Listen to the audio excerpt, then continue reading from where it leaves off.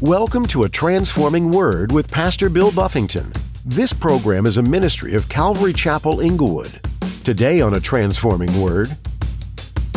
If you're expending lots of energy and lots of effort with no fruit, somewhere you might want to step back and say, is what I'm doing what God wants? Is God with me? Am I with God? That sounds like a miserable way to do life. Amen? To be expending energy and effort and time, because everything that Saul wants to do, God doesn't want done. What Saul wants to do more than anything else is kill David. Now, here's what's wrong with that. God has told Saul, David's my next king. Can you beat God?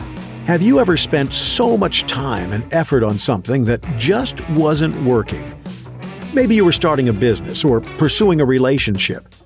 No matter what you did, it just didn't work. In today's message, Pastor Bill teaches that this was true of Saul. No matter how much he pursued David, he could never capture and kill him. This was because he was fighting against God. Saul knew that God was going to make David the next king, but Saul kept fighting it and eventually lost. Are you aligned with God's plans? Now, here's Pastor Bill in the book of 1 Samuel chapter 23, as he continues his message, If God Be For Us. So often people have asked the Lord, heard from the Lord, and they stutter on that third step. And if you ask the Lord and hear from the Lord and you don't ever step out to do what God said do, makes you just a disobedient believer. And you might stop hearing from the Lord. That's how some people get their spiritual ears clogged up, where they don't hear very clearly, because the last thing you asked and heard, you haven't done. Why is God going to keep speaking to you? When you're proven disobedient, as you go through scripture, you study this on your own, those that you see were hearing very clearly were those that were listening very obediently. I love, like in Acts where Philip, it says that the Spirit, spoke to him and he ran to overtake the chariot. And then the angel of the Lord spoke to him and he did everything he was told to do. And so he gets to lead someone to the Lord and experience the miraculous. But he was obedient to what the Lord was saying at every step. And so David hears, he asks, he hears, and then we're going to see that he actually goes, which is important. Verse 5, David and his men went to Keilah and fought with the Philistines, struck them with a mighty blow and took away their livestock.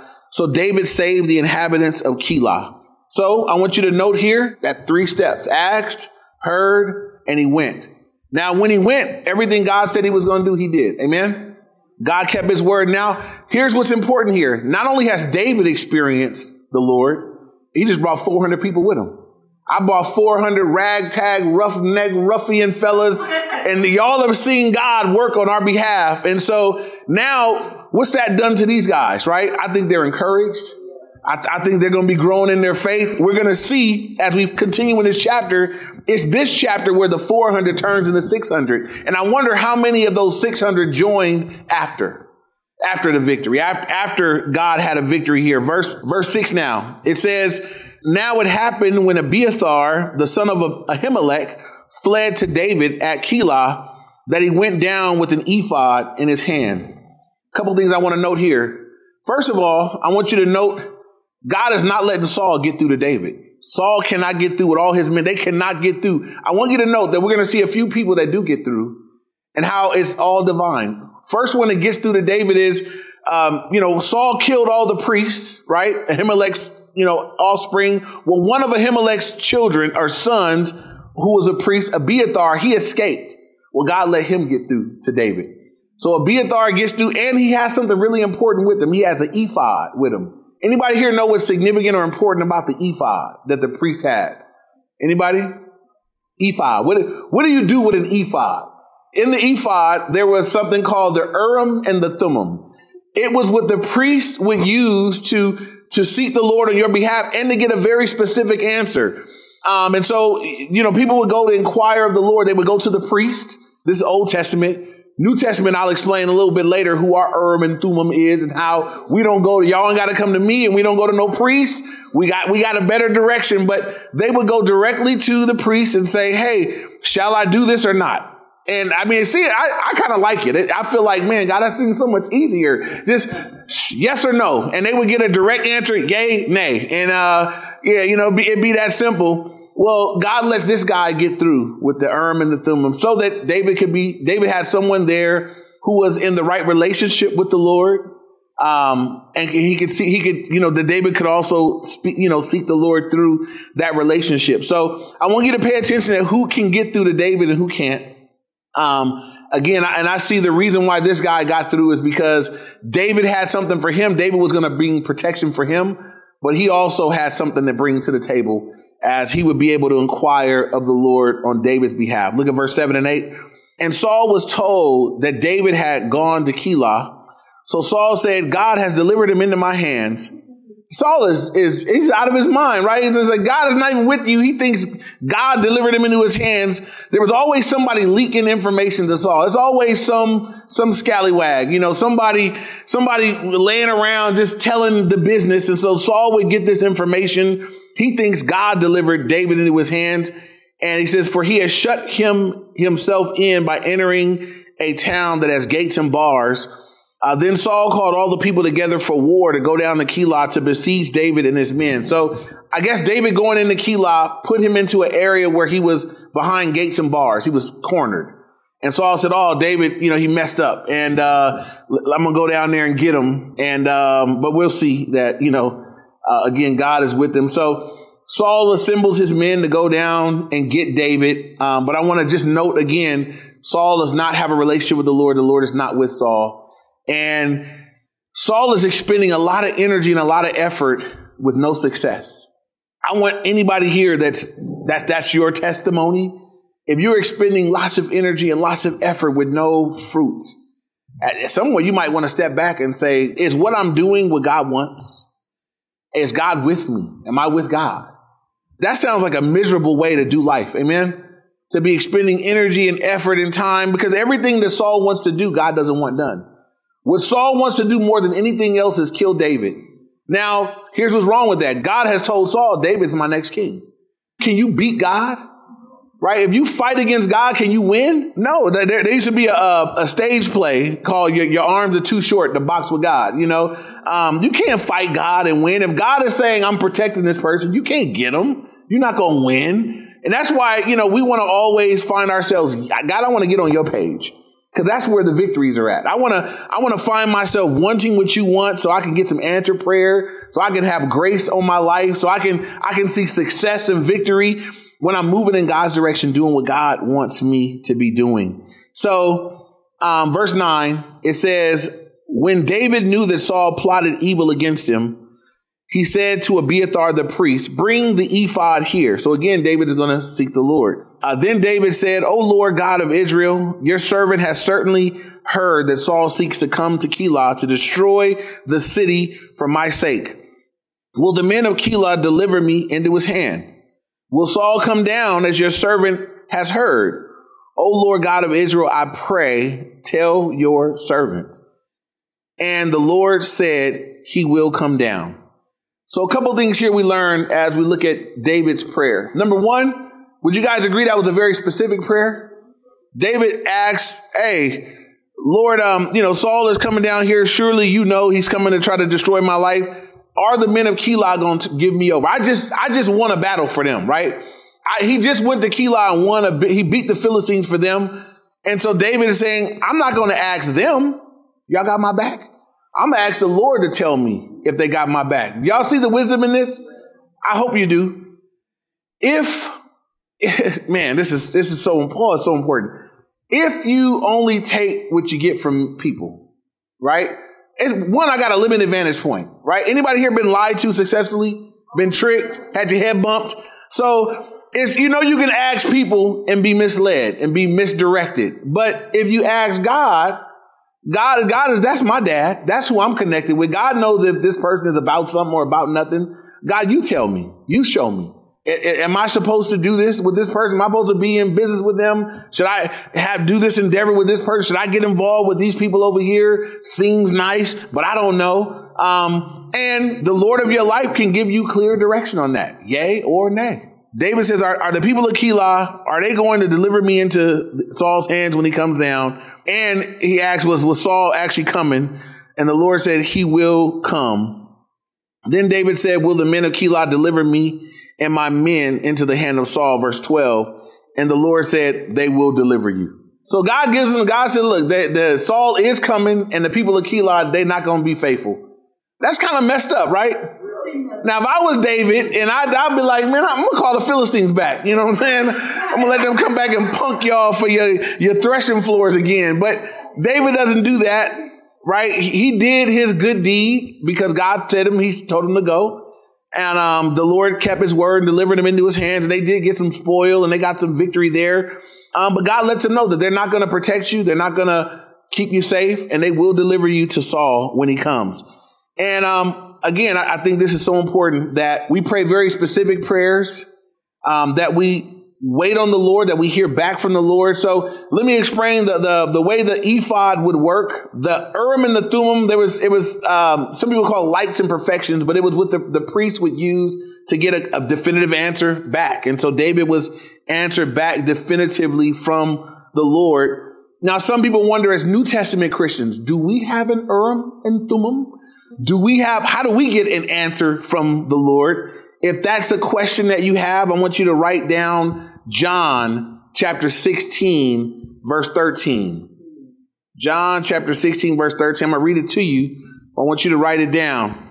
In John 16, verse 13, it says, however, when he, the Spirit of truth, has come, he will guide you into all truth. For he will not speak of his own authority, but whatever he hears, he will speak. And he will tell you things to come. He will glorify me, for he will take of what is mine and declare it to you. So this is Jesus speaking to the disciples as he's preparing to depart from them about the helper, the Holy Spirit that he's going to give to the church, right? What's significant about the Holy Spirit? The Holy Spirit is not an it. It's not an essence. It's not a thing. The Holy Spirit is the third person of the Trinity. The Holy Spirit is God. Amen. And so God the Father, God the Son, God the Holy Spirit. God says, I'm going to give you the Holy Spirit. God the Holy Spirit, every Christian, every believer, God the Holy Spirit lives in you. One of his jobs is to guide you into all truth. Now, here's the thing. Right? Because some people are like, well, why come I don't hear from him very clearly? I'm going to help you out tonight. We read the verse, right? This is a fact that the Holy Spirit lives in every believer, and his job is to guide us into all truth. The question is, do you yield to the Spirit in your life? Is that your relationship with the Lord? Do you listen? Do you yield? Do you obey? Because he's there doing his job, convicting, leading, guiding, directing into all truth, revealing what needs to be revealed. It's us, right? If you feel like I'm not hearing clearly, I'm perplexed, slow down. Maybe you need to go back, reevaluate your relationship with the Lord. Do I listen quickly when the Lord speaks to me? When the Spirit is convicting me that I shouldn't do, do I stop doing? When God is saying to do something, do I step out in faith and do it even though my flesh is crying against it? When the Spirit brings something to my attention, how do you respond to the person and work of the Holy Spirit? Because it's a relationship. And like anybody else, your relationship is like a relationship with the Lord. You're either an obedient child of God or a disobedient child of God. Or maybe you're a little bit of both. You know what I mean? But you know what you are. So are you obedient to the Lord when he speaks?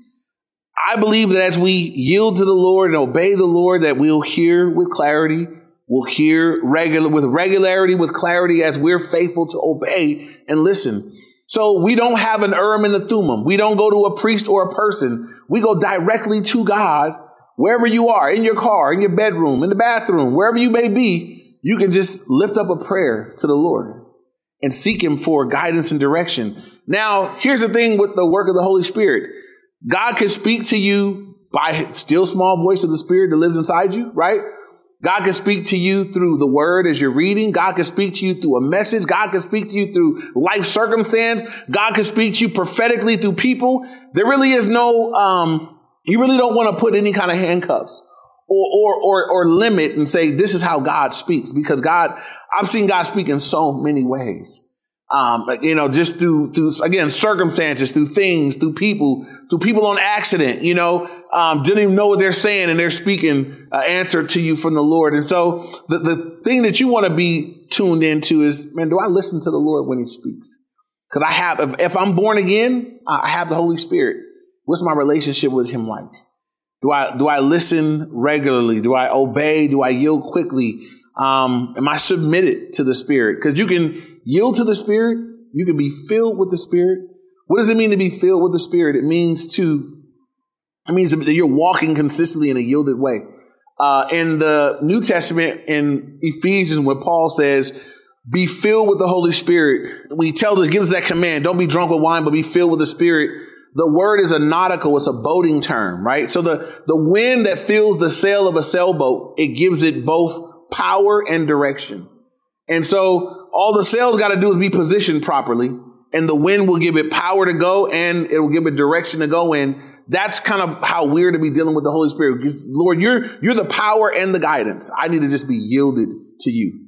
It's when you resist him, because you can also resist the Spirit. You can quench the Spirit. You can grieve the Spirit. So it comes down to how you're responding to the Spirit of God when he speaks, when he moves upon your life. And so, but as David was able to seek the Lord with clarity through the Urim, I just want to be clear that for us, we're to seek the Lord through, we seek him through prayer, and by his Spirit, through his word, through whatever means God desires, God can speak back to us. And we should ask God exactly what we need to hear from. We can be very specific in our prayers. If you're writing notes, I want you to also write down Proverbs chapter 3, verse 5 and 6. My good buddy Andrew's one of his favorite verses, and for good reason. When you need guidance and direction from the Lord, this should just be a go-to place in the Word of God. It says, trust in the Lord with all your heart. Lean not to your own understanding.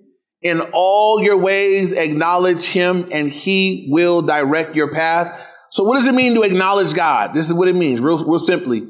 If you saw me and I saw you, and I saw you see me, and we saw each other, and you just looked the other way and kept going, I would be like, you saw me, you didn't even acknowledge me, right? I could say that. If I woke up in the morning and me and my wife walked down the hall and I saw her and I was like, ooh, and she saw me and she just kept going, I could say, hey, you didn't acknowledge me, right? You saw me, but you didn't acknowledge me. I want you to think about this in your walk with the Lord. That so often you guys are walking through life. I'm walking through life as well. And circumstances come up and decisions come up to be made. And God is there. And we know this by faith, but we don't acknowledge him. We start making decisions, making phone calls. I'm going to call a friend. I'm going to ask 10 people. And God's like, wow, well, that's what you're going to do? I'm right here. I know everything. I can do anything. I'm all powerful. I gave you life, and you're going to call her. That's who you're going to call and ask. I can't believe this. So you could he's right there, but you're not acknowledging him. How do you acknowledge him? Prayer. God, I'm bringing you in on this situation. I'm asking you. I'm looking to you. I know you were present anyway. I know you knew these things, but God requires that we look to him. And there's a promise on that verse, right? If we trust in the Lord with all of our heart, don't lean to our own understanding, in all our ways acknowledge him, he promises he will direct your path. So there's no excuse for us to not have direction when God promises, if you would just acknowledge me, I will make sure you have all the direction you need. Amen?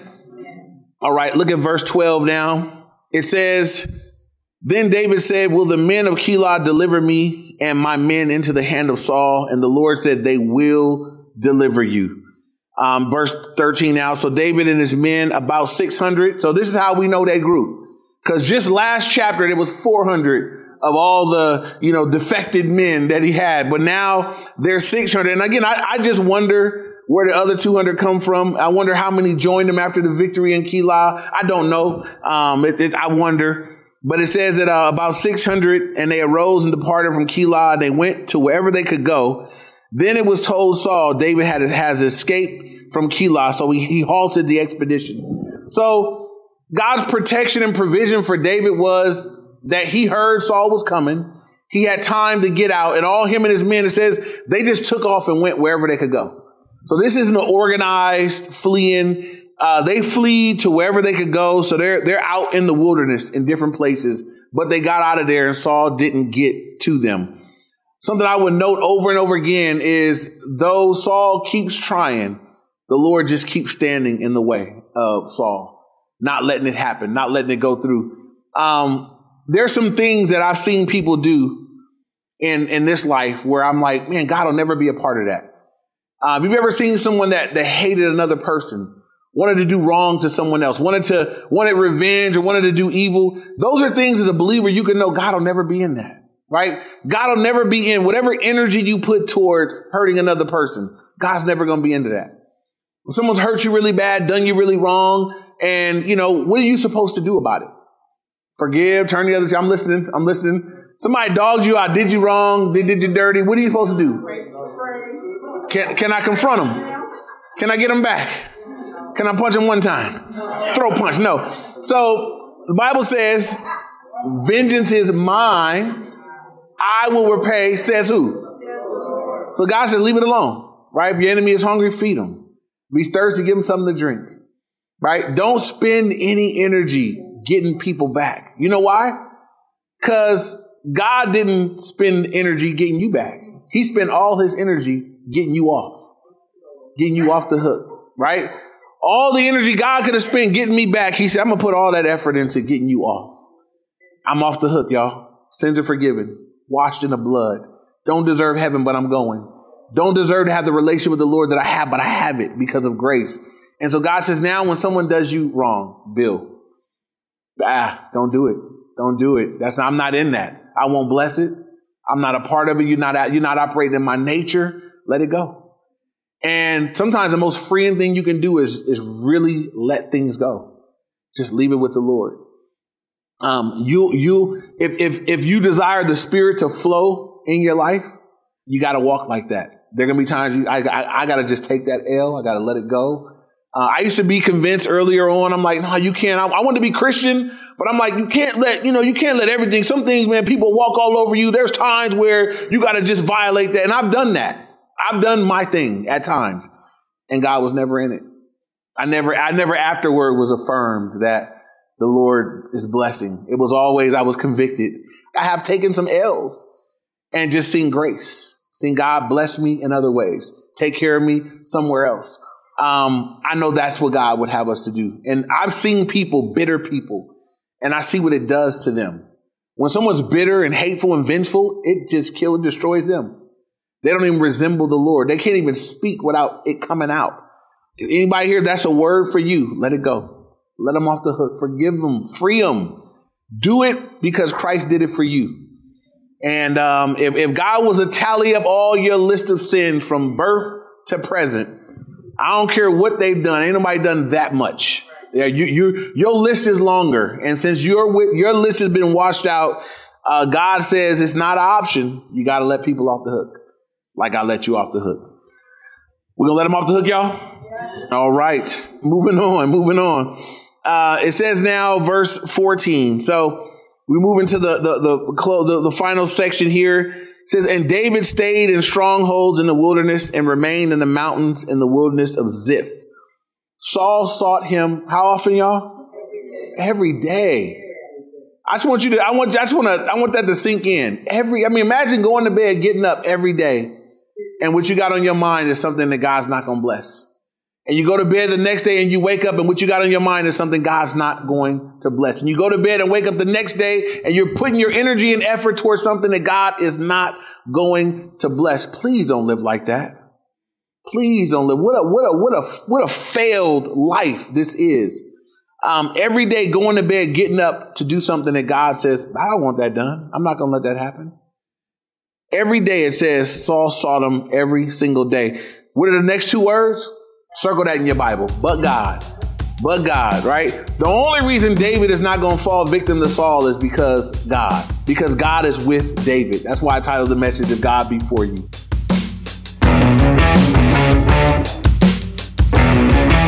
You've been listening to A Transforming Word.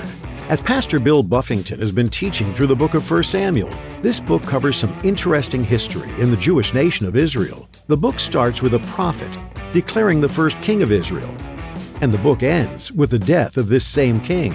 Why did Israel desire to have a king so badly?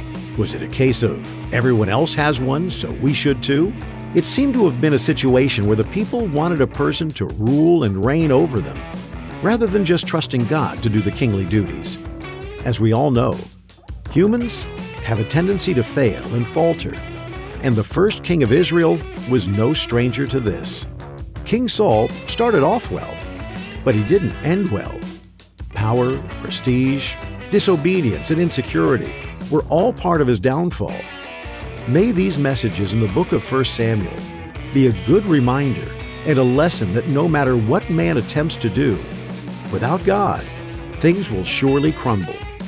If you'd like to hear this message again, or listen to more messages from 1 Samuel, go to calvaryinglewood.org. If you have some questions that you'd like answered, or need someone to talk to, we're happy to speak with you and try to answer those questions. Just call or text 310-245-4811. Once more, that number is 310-245-4811. This program is a ministry of Calvary Chapel Inglewood in Inglewood, California. Thank you for spending time with us today in the book of 1 Samuel, here on A Transforming Word.